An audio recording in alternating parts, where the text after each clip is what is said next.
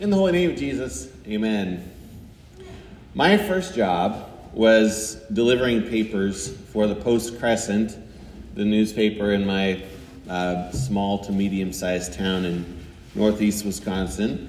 And I don't remember exactly how much I got paid for that job, but I do know that at least as an entry-level newsie, I got paid more or less depending on how many newspapers I delivered on my route every day. So more papers delivered meant more money, and fewer papers meant less money. I grew up a little bit, and a couple of years later I got a job at a local restaurant, and it was about the same thing there. The very similar logic. If you worked more, you got paid more. Show up 5 minutes early, you get 5 minutes extra pay. Show up 6 hours late to work, and not only would you not get paid as much, you would probably lose your job. And that is, in my experience, kind of how these things end up working. Work more, get paid more. Work less, get paid less. Can you imagine a place of business that just pays everyone the same, no matter what they do or don't do, or when they do or don't show up? I don't see that being a very viable business plan. At the same time, as I was delivering papers and washing dishes, I was also, back then, I was still the son of my parents. And there were various rewards from time to time for this or that thing. But in general, I got the same thing every day. Whether I worked my tail off or whether I was a lazy bum who did not clean my room, I don't know if it ever happened actually, but I don't recall even once being lined up at the end of the day with my sister and being given food or shelter in proportion to how hard we had worked that day. She didn't get more than me because she worked harder, and I didn't get less because I was lazier. If she was bad and I was good, we were still both fed and loved. So this parable that Jesus tells us today, it is enraging to us if we think of God as our boss rather than our Father. If God is just the man upstairs who you have to go talk to every once in a while, but yet who is constantly checking to make sure that we're doing what he wants us to do, well, this story's terrible. It's awful. Because I've been in this my whole entire life, and I have served in this way and that way. Shouldn't I get more? One of the things that I particularly like about our church body, the Lutheran Church Missouri Synod, you may remain seated, is that we don't really have like a real hierarchy in our church with the pastors. You can't tell if a pastor is like brand new, just in his first call for 5 minutes, or if he's been around for 40 years based on how they're dressed. They're all the same. There's other churches who, like the clergy, once they've been around longer and once they advance, they get special hats and special doodads to carry around and different colors of shirts and things like that when they get to higher ranks. And that's how the world works. There's more stripes. There's more letters to get. In the world, there are higher and lower. There are first and last. That's what we're used to. But not in the Lord's vineyard. We would expect the kingdom of heaven that it would be run by an actual king, like an actual kingdom. Now, we'd expect that there'd be, like at the bottom level, the slaves and the serfs and the workers. And then there'd be the landlords, the middle managers, and then there'd be the knights to enforce all the rules. And finally, the king at the middle who pays out to the workers what they deserve and gives them the share as they deserve it. But instead, we find that the kingdom of heaven is not a business, but a family. But doesn't he care about getting all the work done? If there's no rewards, who's ever going to do anything? It does not look like he is very worried about this at all. In fact, He does not look worried about anything.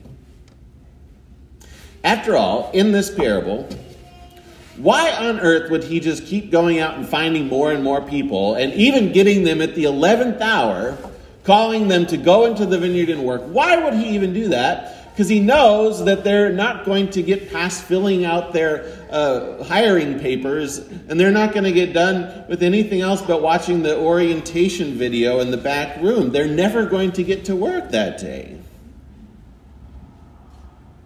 Well, maybe, just maybe, the work is already finished. It is, if we're to believe Jesus. Today is Septuagesima. It's wonderful. Today is one of those days when everyone in church, there's these days when we all kind of pretend that we know Latin still, and this is one of those. Septuagesima, 70 days. So it's 70 days today before we celebrate the Lord's resurrection. Lent is 40 days long. Lent is a period of time where we are actually Israel in the wilderness for 40 years, and then we are with Christ in the desert for 40 days. But then there's some extra to that. 3 weeks that the church has always observed. 70 days, we're counting down starting today. 70 days. We are Israel in exile for 70 years. Essentially, today, we're telling you on Septuagesima Sunday that Easter is coming up. Today, we're telling you to start making plans now. Start planning your Lent today. Lenten devotion, Lenten discipline is difficult if you get to Ash Wednesday and all of a sudden Lent has started and you didn't even plan on what to do. So start planning today. Ash Wednesday is February 17th this year. We've got a couple weeks till we get there. Plan now. During Lent, the 40 days before Easter, the church has traditionally taken up extra spiritual practices during these 40 days. If you're like me, when you were a kid, all your Catholic friends, all they knew that Lent was the time where you had to give up chocolate, and then you just eat it at lunchtime when your parents can't see you doing it, I guess. But that's all I knew Lent was back then. But it's more than that. I mean, you can give up the chocolate if that's helpful for you, of course. But Lent has been a time of 40 days where Christians have fasted. We've been doing this for thousands of years. Traditionally, this means that you just give up one meal a day, and then with the money that you would have spent on that meal, you give this as alms for the poor. And then instead of spending your hour on lunch, you instead spend that in Scripture and meditate on the Word of God and spend that time in prayer. Other people will give up alcohol or some other vice during the season of Lent, but always with the intention of getting it back once Easter comes around. So Lent is not the time when we're trying to give up our sinful things, okay? You want to do that already. Lent is not the time to stop taking the Lord's name in vain. You should start doing that today and stop messing around with that stuff already. Lent is not the time where we're going to quit smoking or finally lose that weight, because the point is discipline. And I know that some of you will be very faithful with this because you have been in the past. There are some of you who are going to come to every single Lenten evening prayer that we have on Wednesday evenings. There are some of you who will come to every single Eucharist that we have at noon on Wednesdays. Plan now. There are some of you who will be here every time you can. There are some of you who will be praying all the more and fasting for the whole 40 days of Lent, and it will be wonderful and beautiful. So it's worth noting that Lent is not just like the time when the church goes around and acts sad. No. Lent is the time when the church really prepares for a celebration, because fasting and feasting always go together. And Lent is pretty much the most un-American thing that we can do because we are just used to, as Americans, saying yes to everything all the time. Lent is a time for you to remember, to actually think, to be called to work in the Lord's vineyard, where you toil and work. Toil and work for what, though? Well, remember, in the Lord's vineyard, they're just working towards making wine. For what? For a celebration. And some of you will be very good at this. Toil and work. But then there are the other ones, though. There will be some of you, some who are not even hearing this right now, some who might not ever hear it. There are some who will never tune in to hear the Septuagesima sermon. There are some who will show up at the last minute. There are some who will find out on April 3rd that tomorrow morning, April 4th, that that's Easter and that that's something that I should wake up for. And maybe I should struggle out of bed on that Sunday morning. And then maybe that person who just found out mere hours before will show up here and come in even late, halfway through the service even. I know that there are some of you who will do this because, well, one, I see this every single year, and two, I was once that person who found out the day before that tomorrow is Easter. And then there will be some others, surely, who will stumble across our Easter liturgy streaming on the internet hours after it was posted, weeks after it was posted, years, I don't know. And there will be some who will hear then, very late, for the first time, the proclamation that, Alleluia, Christ is risen, that he is risen indeed, Alleluia. And maybe that will be the first time ever. Maybe it will be the only time ever. And what will we say then? Will we say to them, well, where have you been this whole time? How dare you come and participate in our mysteries? Don't you know what you are doing? As a professional Christian, I will tell you that these feelings rise up in my heart every Christmas and Easter. I have to actively suppress them, of course. Those feelings of, who do you think you are? Ooh, it's terrible.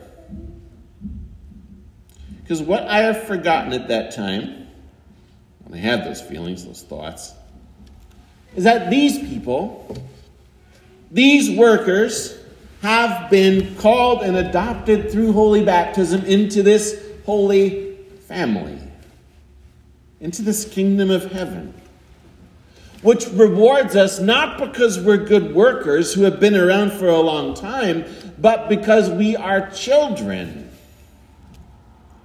Because our Father gives us what we need, not because we deserve it, but because we are loved, and because the work has been done. It is finished.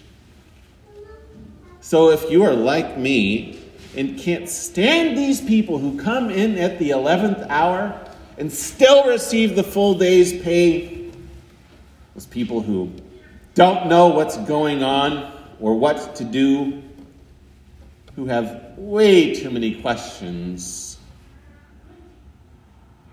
know that you are begrudging the generosity of the master of the house, the Lord of heaven and earth, who has called these very workers, who is the same master who is generous enough to call you. Our reward from the Lord who has brought life through the cross, who has destroyed death forever, this reward will be given in the first you'll be last. You'll have to wait in line that whole time. And perhaps there is joy of being last in that line, having been the first called and the most experienced and the ones who know what's going on. There will be joy in seeing the wonder of those who were called at the 11th hour, receiving the same gifts that were promised to those who work all day long, the same gifts that we have known for so long. For me? I mean, I just got here. You give me a full day's pay? Oh yeah, for you.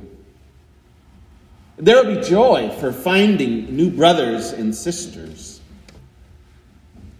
I've seen this joy because the Lord continues to call workers into this joyful vineyard of the kingdom of heaven, the very church of Christ, where we do work, not for the reward, but because the work is good, because it leads to a celebration, a feast, where we are all seated together. The last shall be first, and the first shall be last, but all will be seated with Christ our Lord. In the holy name of Jesus, amen.